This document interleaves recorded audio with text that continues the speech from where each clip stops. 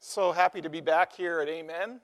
Last year I was able to do a little presentation. The room was a lot smaller, wasn't it? Last year I think they take the dentist sometime and put them on the second floor. And we had a little presentation on something called Mission to the Many, which is a program that we're initiating in Pennsylvania Conference. I'll tell you a little bit more about that as we go along. Basically, what my life has evolved into as a practitioner is tent making. I found that dentistry is an excellent way to get to do other things. And God really has blessed. The more I challenge him on that notion, the more he makes it evident that I'm headed in the right direction. So this year I was able to cut back to about 25 hours a week in my practice. And believe it or not, I still can support my 3 children at Andrews. So God is good, isn't he? And 1 child at home. I'll tell you about him in a little bit. I always have to tell stories about Jaden. For those of you who are familiar with me, my youngest son, Jaden, while the other 3 are in college, he is in 4th grade. He came on later in life, and he has Down syndrome, and he has autism, and he's ADHD, and he's got all those special things in him that make life incredibly joyful for us as parents. I say that, and I really mean it, because Jaden has taught me more than I could possibly ever have been taught from a book. Last year I told some stories about him, and I'll tell one in a little bit here about him as well. One of the things that we know about city ministries is it's not the first time it's come up in the Word of God. It's not the first time it's come up to God's people. In fact, there was a prophet who was asked to go to a city he didn't want to go to, and most people don't want to go to the cities. You remember who that prophet was? The prophet was Jonah, and Jonah decided he wanted to go in the opposite direction because he couldn't possibly believe that God meant what he said when he was talking about saving the people of Nineveh. Well, I'm going to tell you that today God means exactly what he's saying, in that he wants to save the people in the cities of the world. And he's called his people to renew their energies. This is not the first time he's called us to do this. 100 years ago or more, Ellen White began to give a series of invitations and ideas for us to go back and reach the cities where the people are. It's not because God loves cities, it's because he loves the people who are in the cities, right? And so we had the call once, and sort of like Jonah, we didn't go in the right direction. For 100 years, we've been sort of in the belly of the whale with regards to this issue in particular. In fact, Jonah ran away. Now, this is where my story comes in about my son. Because prior to Jaden going to school, I always thought elopement meant that you ran away and got married. But elopement in public school means that you're just running away all the time. And he does that. And for some reason, he is fast, and he really gets away. There was one day, and I can't explain to you why they've assigned him 2 aides that have bad knees. It doesn't make sense. But there was one day where he got out of the building, through the cornfield, through the ball fields, and was knocking on a Mennonite lady's door before they caught up to him. And she actually came in. But one time when he eloped, something else happened. See, the other thing that is particularly sensitive to Jaden is he can't eat anything with weed in it. And if he gets a hold of it, he goes from ADHD to like ping pong ball ADHD. It's just super hyperactive. And so somehow he got away from one of his aides, and he got down the hall. He decided to go into one of the teacher's offices. And on the teacher's desk was a donut, and he couldn't resist. And he ate the whole donut before they caught up to him. And it was just a short time they completely lost him. They had no idea where he was until they finally found him sitting on top of the bleachers in the gym. Yeah, I know, it's scary, isn't it? It's sort of the life that we're used to. Sort of what Jonah found himself in the bottom of a ship. Running away from God. We can't run away anymore. Nineveh is not going away. So in Pennsylvania, a few years ago, we began to look at this notion of the cities and how can we begin to address it as a conference. Pennsylvania, as we looked at it as a state, has 13 metropolitan areas in it throughout the state.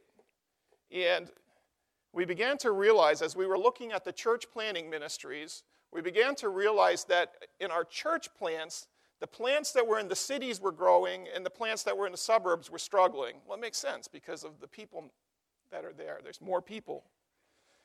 I was a church planter, and I chose to plant a church out in the suburbs, and we've pretty much remained the same. It's a good church, good worship and fellowship, but our growth is stagnant because there's more deer for neighbors than there are people. But we looked at Pennsylvania, and we figured out something, and the very bottom line is what's telling. It says that 82.5% of our population is living in the 13 main metro areas. And yet, we as Adventists, where do we like to live? We like to live out in the country, in the suburbs, and we kind of made that decision intentionally to live in the country, but we forgot that the rest of the story was to go back and minister to the people in the cities. That's the rest of the story. And I've been to places where I've done some coaching, I've done some seminars with Adventists who live on the fringe of the cities, and we've talked about what God is calling us to do, and that people are perfectly content to stay out in the country. Today, I hope I can move you off of perfectly content. I hope we can do that. So we realized that we've got this incredible charge given to us by the Spirit of prophecy. This is one. A funny thing is that a few months ago, I got to speak at Elder Wilson's church. And that day, I spoke before he did. So I got to put all the quotes up first. And then now last night, he put all my quotes up. So you're just going to have to see them again, okay? This is the one that we all like to look at. There's no change. There's no change in the messages that God has sent in the past. The work in the cities is the essential work for this time. You see that? It's the essential work for this time. What does it mean to be essential? It's necessary, isn't it? When the cities are worked as God would have them, the result will be the setting and operation of a mighty movement such as we have not yet witnessed. Notice the word when it's prophetic in its notion. When means it hasn't happened yet, but it's going to. You see? And notice the words, as God would have them, suggest the fact that God has a way he wants it done.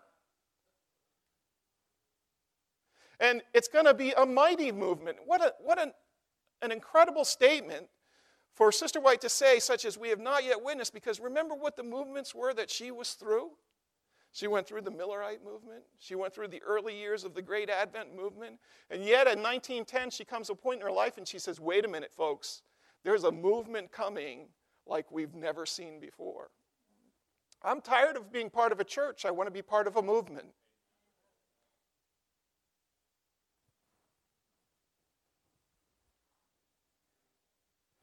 So I began to look. We set up a study group together, got together, we began to look at the quotes.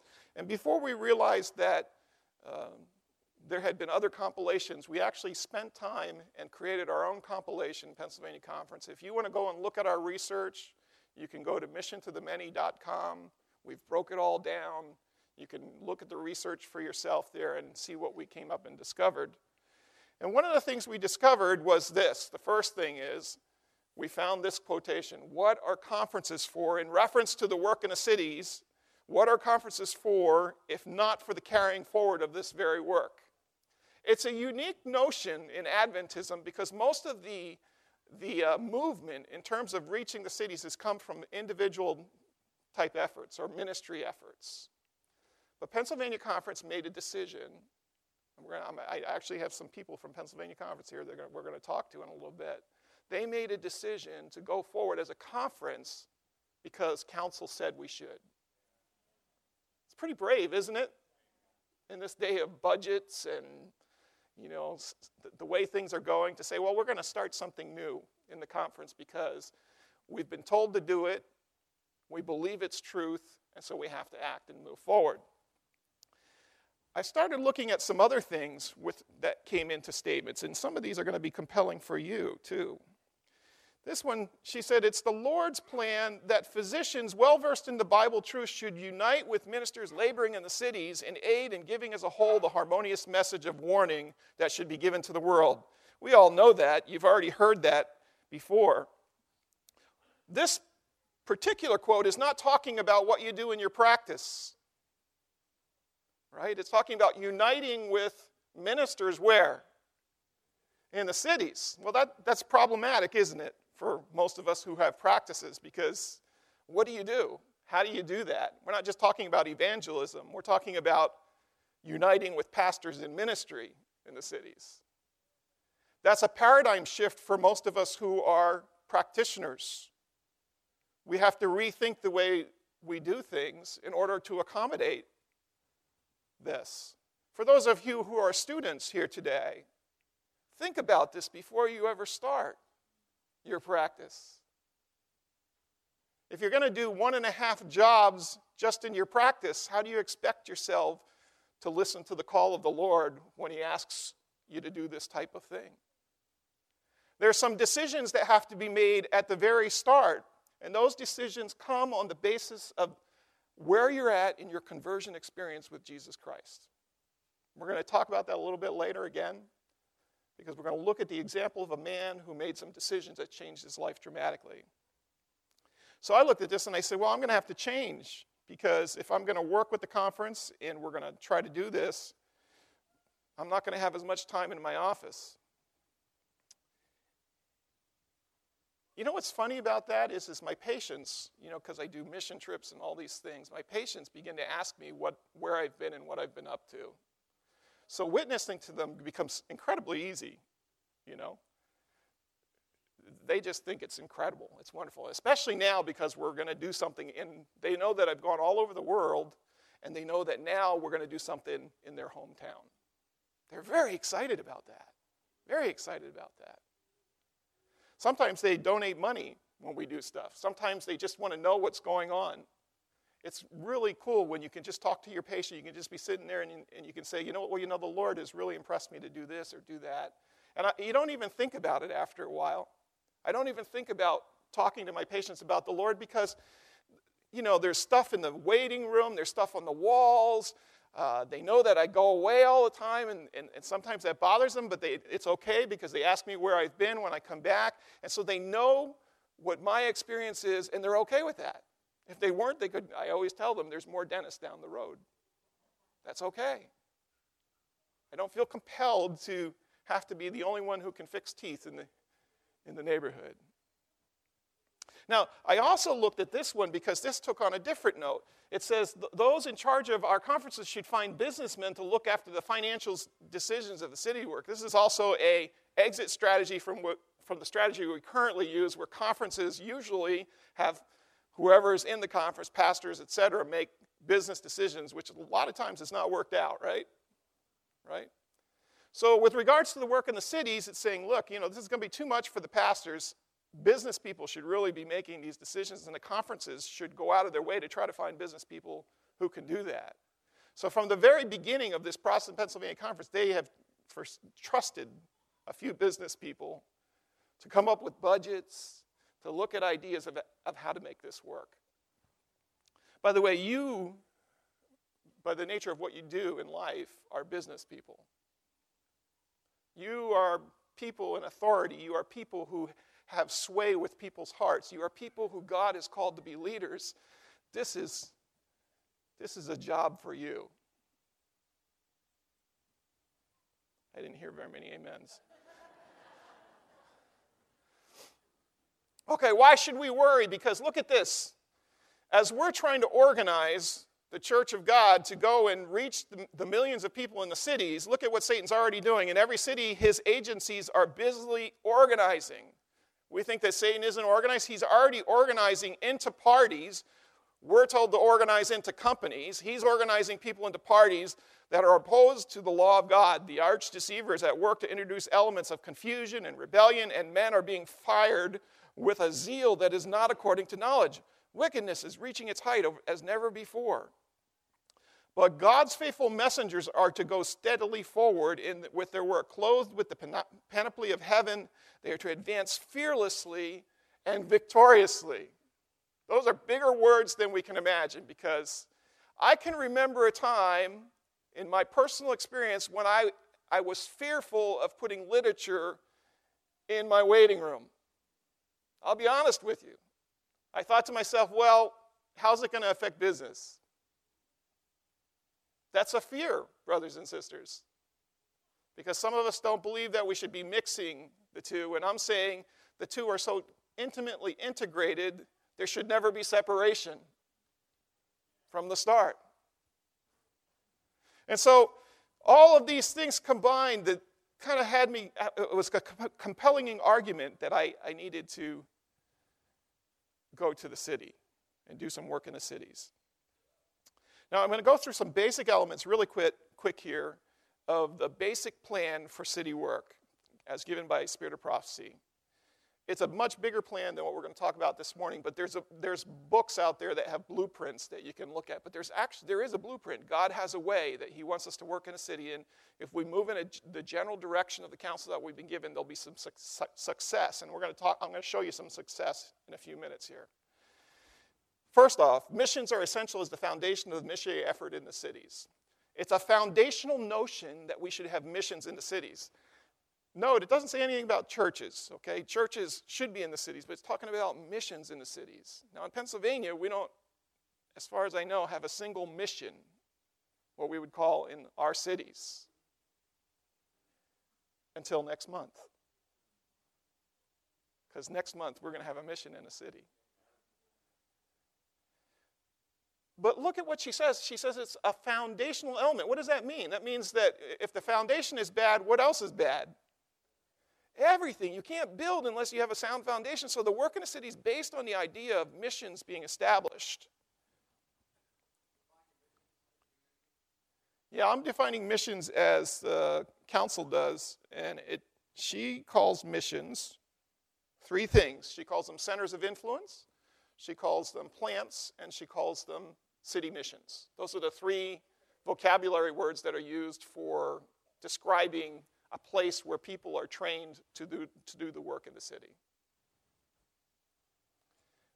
If you want more on that, you can go to, there's a whole chapter on that in the research.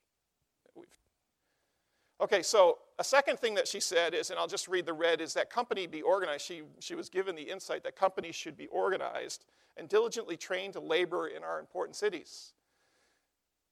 People need to be sent. They need to be trained and they need to be sent in groups.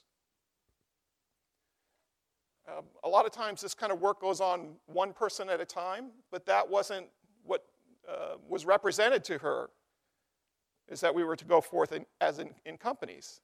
Next step is that God really wants us to work from the outside to the inside, if possible. These are some of the things that we're specifically told to be on the outside of the cities. Sanitarium work, in some instances, can start on the inside, but it should find its way to the outside of the city. Every large city, if possible, should have a small sanitarium. How many large cities in the United States have small sanitariums around them?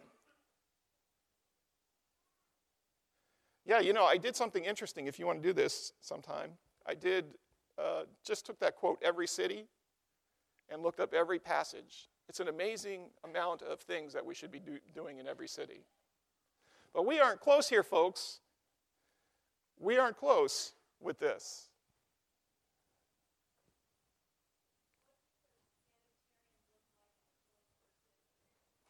That's a good question.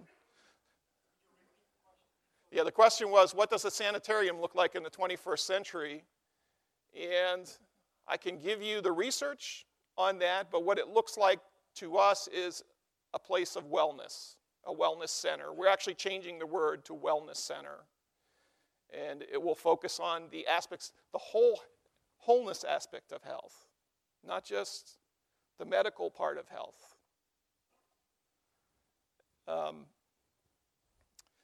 And actually, brothers and sisters, you know, the interesting thing is when I do this seminar, people always want to either start a sanitarium or start a restaurant. That's the first thing that comes to their mind. And really, Ellen White and counsel and even the Word of God through the Ephesus model, which I can talk to you a little bit about, really shows a sequence of things that takes place before you jump to those things, because God is a God of order. Let me give you an example. Would you open a hospital without any referral base? It would be a silly thing to do, wouldn't it? And so she talks about having places in the cities where treatment rooms occur so that they can actually refer people to the sanitariums. Now, how that works out financially, we haven't quite figured that out yet, because people in the cities are pretty poor for the most part. But it's not if we should figure it out, it's how we should figure it out and when we should figure it out, because it's God's plan. Same thing with restaurants. Lots of misconceptions as to what the restaurant. Anyway, this is a mind map. Some people might say it's a mindless map of all the things that are going on in council, from outpost centers and missions and urban centers, and you got the population center of the city, and you got the conference involved, and wellness centers or sanitariums, and all of these things have one purpose. Their one purpose is that eventually there'll be a church that's planted, or what Ellen White calls a memorial to God is established.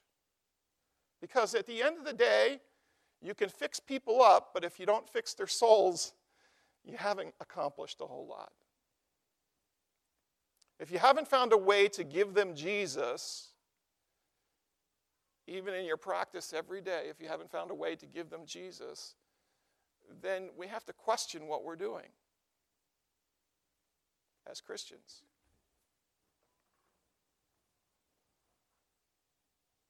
Okay, so we established something called missiontothemany.com, and I'll tell you a little bit more about that.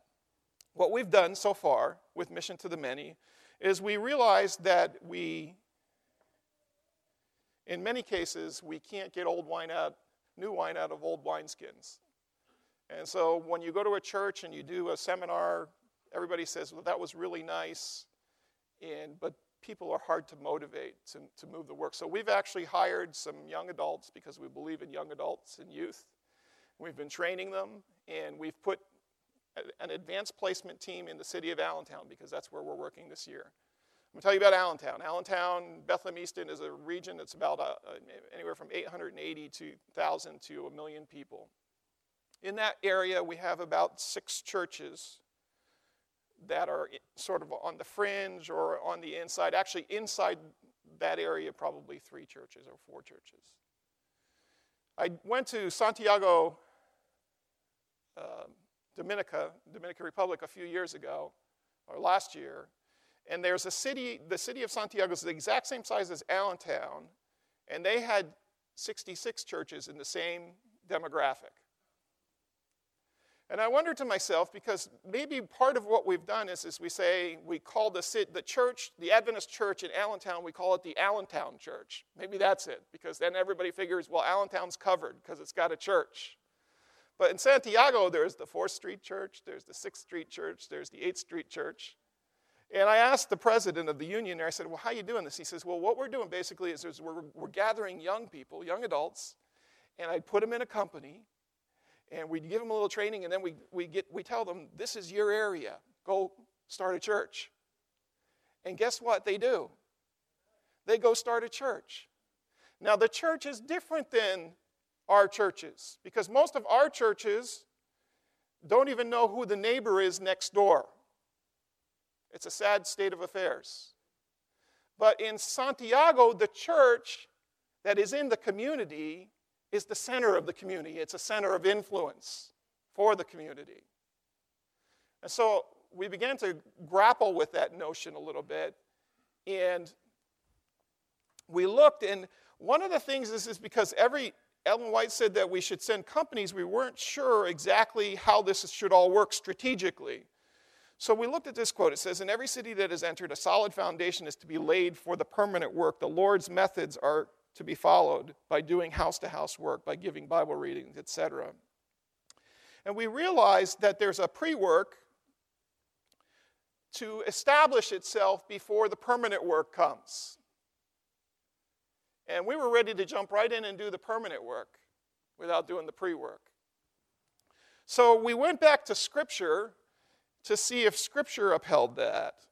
And we looked at something called the Ephesus model. Now, Paul uses Ephesus as an example. We think that Ellen White was inspired with all this stuff brand new, but the reality is that she was able to see almost everything she had to say we can find in the story of Ephesus, including the idea of a center of influence. And so I started in Acts chapter 19, if you remember that story, where Paul comes to Ephesus and he gathers a group of disciples and he trains them, and then he separates them aside to a school and he begins to train them more, and all kinds of neat things happen there in Ephesus. And at the end of 3 years, the Bible says that all of Asia heard the gospel of Jesus Christ. Can you say amen? So the first thing we need to remember that is if we're aiming for Allentown, we might get Pennsylvania, because this is God's work. But something still didn't seem right, so I went back to the story and I realized that before that happened, that Paul had gone to Ephesus before and he had left a team behind. Do you know who the team was? Aquila and Priscilla. They were traveling with them and he left them behind, and they started a work before the company came and worked. And I began to realize that there was a parallel to that in counsel, Spirit of Prophecy, because Ellen White talked about a certain couple that would go into a city. Do you remember who they were? The Haskells. They'd go into the city and they'd start a work in the city, and eventually a company would come, they would develop a company, and the work would be continued. And so we decided that we were going to start with a group of young people who are our advanced placement team, our Aquila Priscilla team, the work of the Haskells, and we would have them prepare the way for establishing a mission and also for a larger company to come and do the work. It's pretty exciting, isn't it? Wait till you hear what they're encountering in the city. It's amazing. All of a sudden, my whole life I've grown up in Pennsylvania. And everybody has said, you know what? The reason the church doesn't grow in Pennsylvania is just people are too hard to reach in Pennsylvania.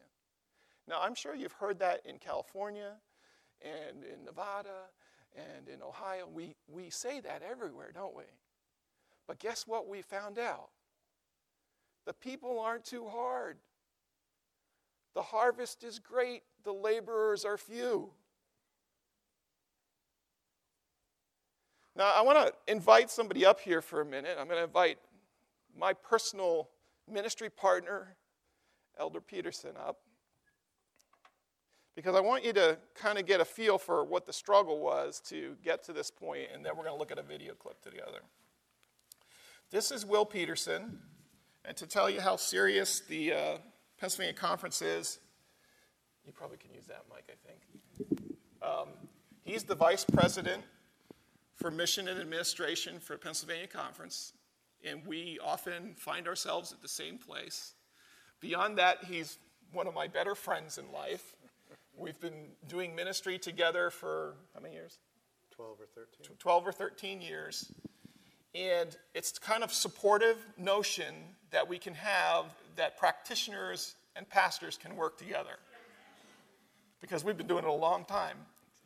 And I trust him almost as much as he trusts me. Sometimes I wonder if he should back off of that trust about me. I don't. Because I'll call him up and I'll say, Will, you got this crazy idea. And he'll say, well, Jeff, it's your program. I say, no, it's the conference. So I'm going to ask Will a couple questions here. And I just want to know what made Pennsylvania Conference, what you think made Pennsylvania Conference interested in moving forward with Mission to the Many. What ultimately did it?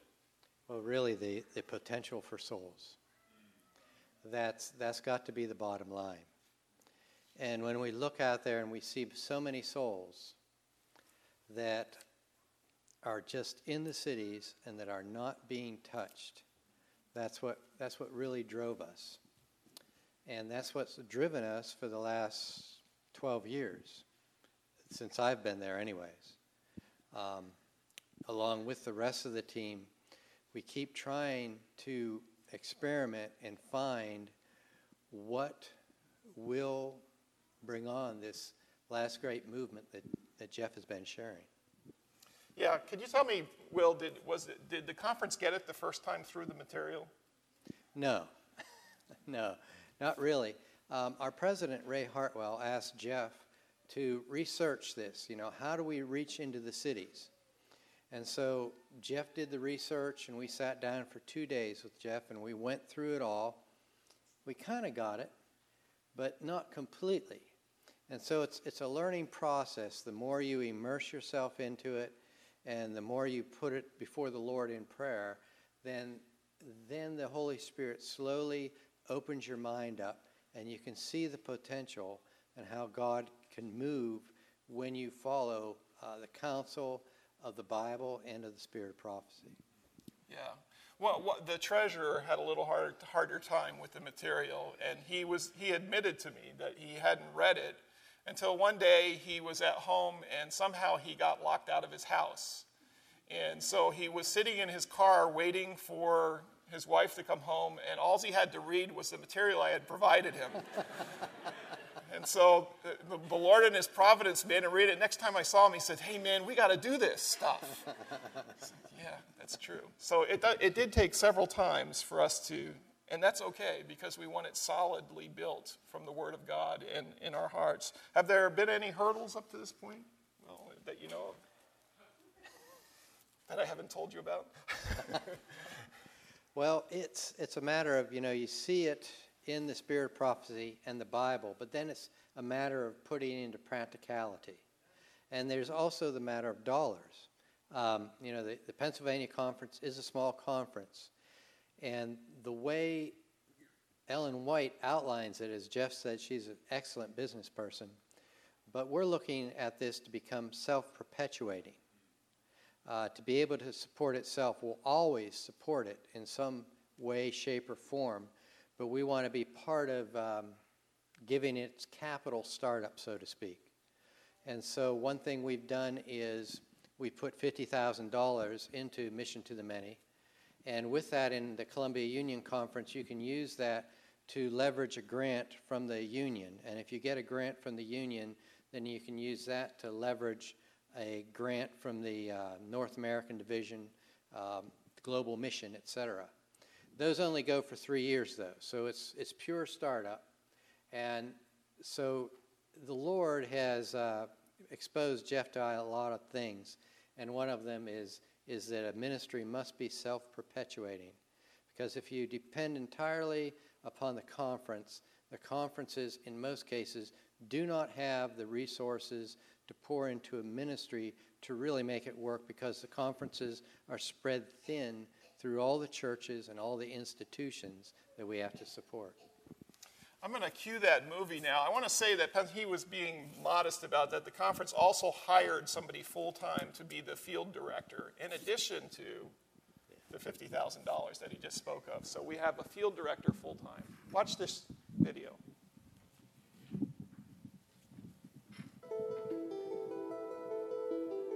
Imagine if in the next 12 months, in the ministry that you're participating in, 1,200 people came and asked you to do presentations on health for them. What if 688 people asked you to help them quit smoking? What if 550 people requested Bible studies from you? What if people were just knocking down your doors, asking you to share the message that we have as an Adventist church with them, our health message and our message of present truth? What if that would happen? How would that revolutionize what you do for God in your daily life? As we've been going door to door with Mission of the Many, and our outreach team has been going out and visiting people, we've only been on the streets for 6 weeks, and yet the amount of response that we've gotten, if you average that over 12 months, that's exactly what you would have. That many people asking for help from us, Seventh-day Adventists, to share with them the message of truth that we have, both health and spiritual. And we just want to share some stories with you today about what's been happening, how God has been using our team on the streets of Allentown, Pennsylvania. For those who are interested in health, they filled out our survey, they marked down health, and we offer them a Balance magazine. We get to go back and share that with them. On this particular home, there was a woman who had marked down that she was interested, but she wasn't there, but her son was. Now, he was questioning, what are you guys doing? And so, he filled out a survey as well. He went back inside, and later he came out, he thought about it, and he said, you know what, why don't you write me down as a volunteer? Because I'd love to help you guys out in the future. People are extremely interested in health, and we're seeing just a huge response to that. But as we're going out and doing this medical missionary work in the city, people are also coming to us with spiritual questions, and people are asking us to help them understand the deeper truths of the Bible.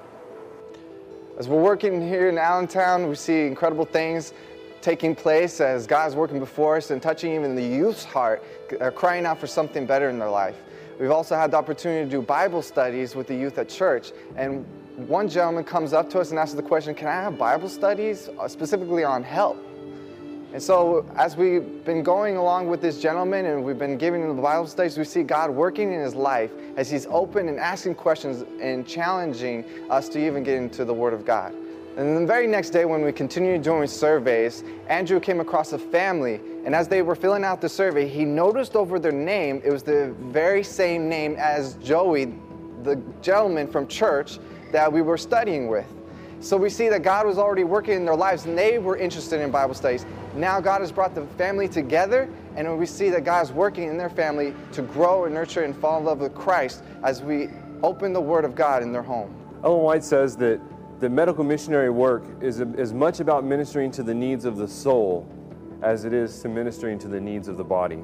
And what we're finding is we're engaging people on their concerns for their health, and we're helping them to understand spiritual things more fully.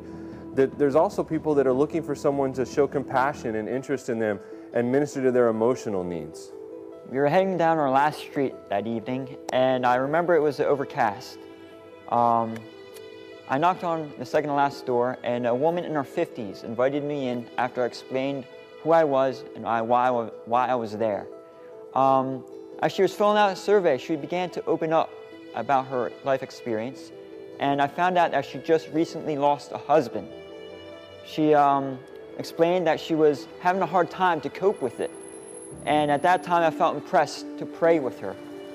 So I had special prayer, and after that prayer, her face just lit up, and she felt relieved. I could tell by her expression that she really needed someone there at that time. I feel that as we share our concern with the people here, to share that compassion of Christ really opens up people's hearts. And the grace of God can really be used to relieve their burdens and cares. A lot of people are depressed, and I felt that God was using me at that time to touch this one woman's life. Before I left, she wanted me to come back to her. And I felt privileged and honored that I could be used by God to be there for somebody. We're told that when we work the cities as God would have them, it'll be the setting and operation of a mighty movement such as we have not yet witnessed. And what we're seeing here in Allentown is the beginning of that movement as we've been studying the Bible and studying the spirit of prophecy and trying to implement Christ's method in reaching the cities. You can tell that the results are just amazing as we've been interacting with the people. And we're ready to take the next step. In the coming months, we're going to be opening a center of influence in Allentown where people can come to us and be ministered to in a variety of ways, from after-school programming for kids to English as second language classes, tutoring centers for kids, and we're going to start doing a variety of health seminars and health education in our center, and hopefully eventually be able to open simple treatment rooms and tie into a much broader work of health in the area. And also, something that's very exciting that's coming up is we're starting the Simplicity Institute. We are so excited to begin the school in January of 2013. So visit our website at missiontothemany.com for more information.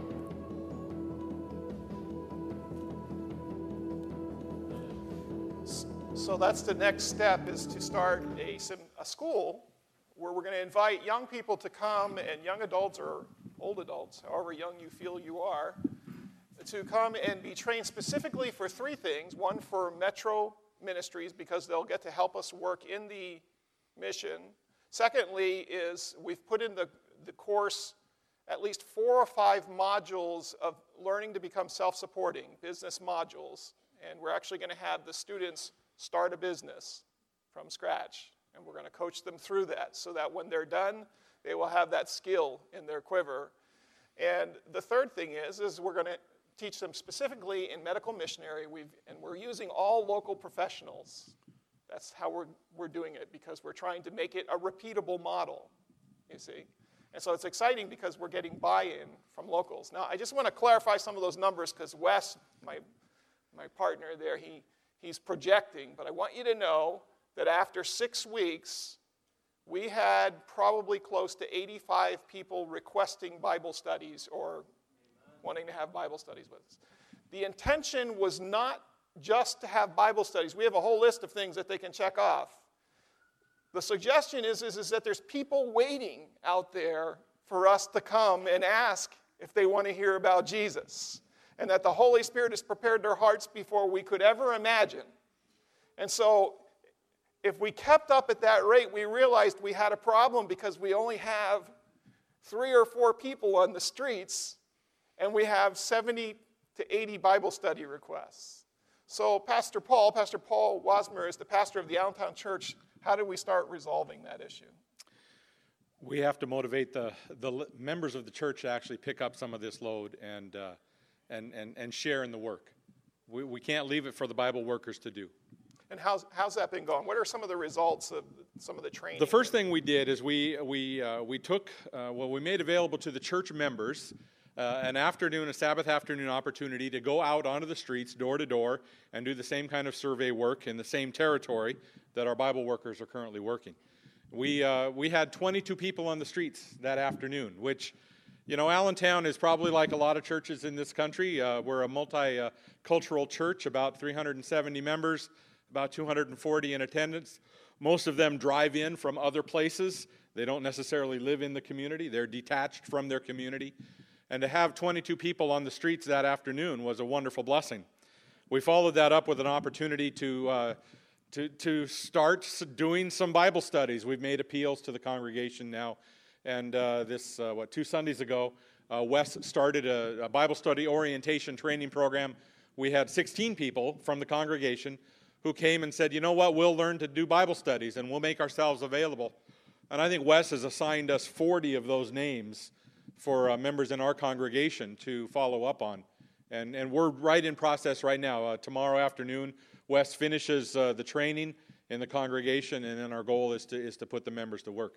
We obviously have to motivate and incorporate all the members in all the churches to get this work done in the right way. Thank you, Pastor Paul. Yeah, it's exciting.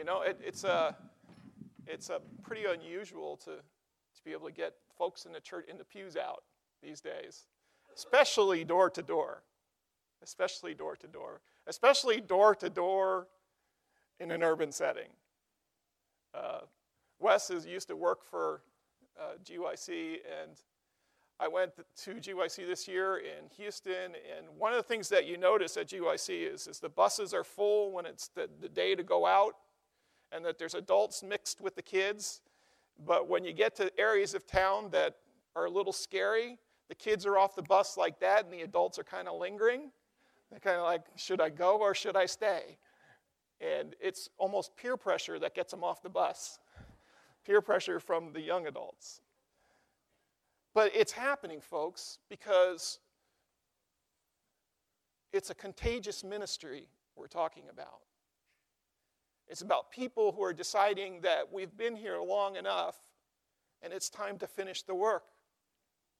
And if it starts with, if you want to, the Army has figured out a long time ago, if you want to take a mountain, you send the young people.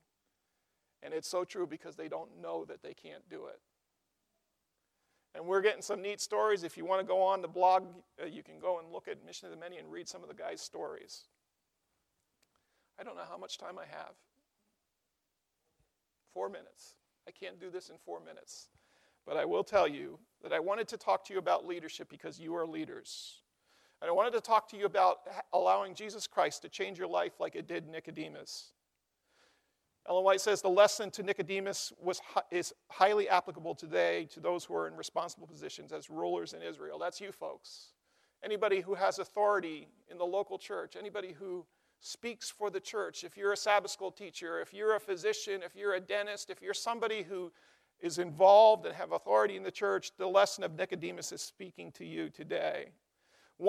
There's 5 things I want to point out that happened to Nicodemus in his encounter with Jesus Christ.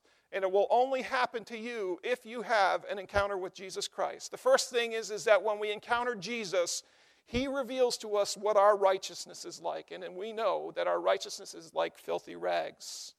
It was the Apostle Paul who realized that about himself. As he went through his journey in life, he began by most of his epistles by saying, Paul, an apostle of God. A little bit later, he said, Paul, least amongst the apostles. A little bit later in life, he said, Paul, least amongst the least brethren of the brethren. And finally, he concluded, Paul, chief of sinners. It's because as we approach Jesus Christ, we begin to understand that what our righteousness is of no value in this process, and that's what Nicodemus experienced that night. If you want to have the experience of Nicodemus, then you need to come to Jesus. The second thing that Nicodemus experienced is his perspectives were clarified. He didn't even have a clear understanding of the Bible. He didn't understand what the scriptures pointed to. He thought that the Romans were going to take care of, that the Messiah would come and take care of the Romans. And it wasn't until Jesus clarified his perspectives on the Word of God that he went back and he realized that all those prophecies pointed to something different than what he had thought. It is true that unless we have been converted by Jesus Christ in our lives, that we can look at Scripture and think it's entirely something different than what we had traditionally believed. It's a true statement. The third thing is it took him from being fearful to fearless. We find that he couldn't even come to Jesus in the beginning except by night because he was afraid what other people would think. I was afraid to put things in my office. I was afraid to talk to people until Jesus taught me something different. He taught me that the gospel, the good news, is that good that I should not have fear to share it with anyone. If you don't know the gospel is that good, you're going to be fearful. You have to come to Jesus to understand how good the gospel is. And look what it did with Nicodemus. It took him from being fearful to being fearless. At the end of his time, when Jesus was on the cross, it was Nicodemus who came forward, not the disciples. It was Nicodemus and Joseph of Arimathea who took Jesus off the cross. And they prepared him for burial. The next thing it does is it changes our life ambitions. For 40 years, I thought life was all about paying off my school bills. And then some. I wanted the big house and the big car and all of those things. And I realized when I got it all, I want to get rid of it all. Why? Because Jesus changed my ambitions. Nicodemus had all the wealth he could possibly have. If he was the Nicodemus that was his contemporary in the Talmud, it says that he had enough wealth to carry a city by himself for 10 years. And yet, Sister White says, despite his wealth, he was defrauded and persecuted and stigmatized by those who had paid him reverence in other days, and he became poor in this world's goods. Folks, if there are souls to be saved, I don't want to have a bank account when Jesus comes.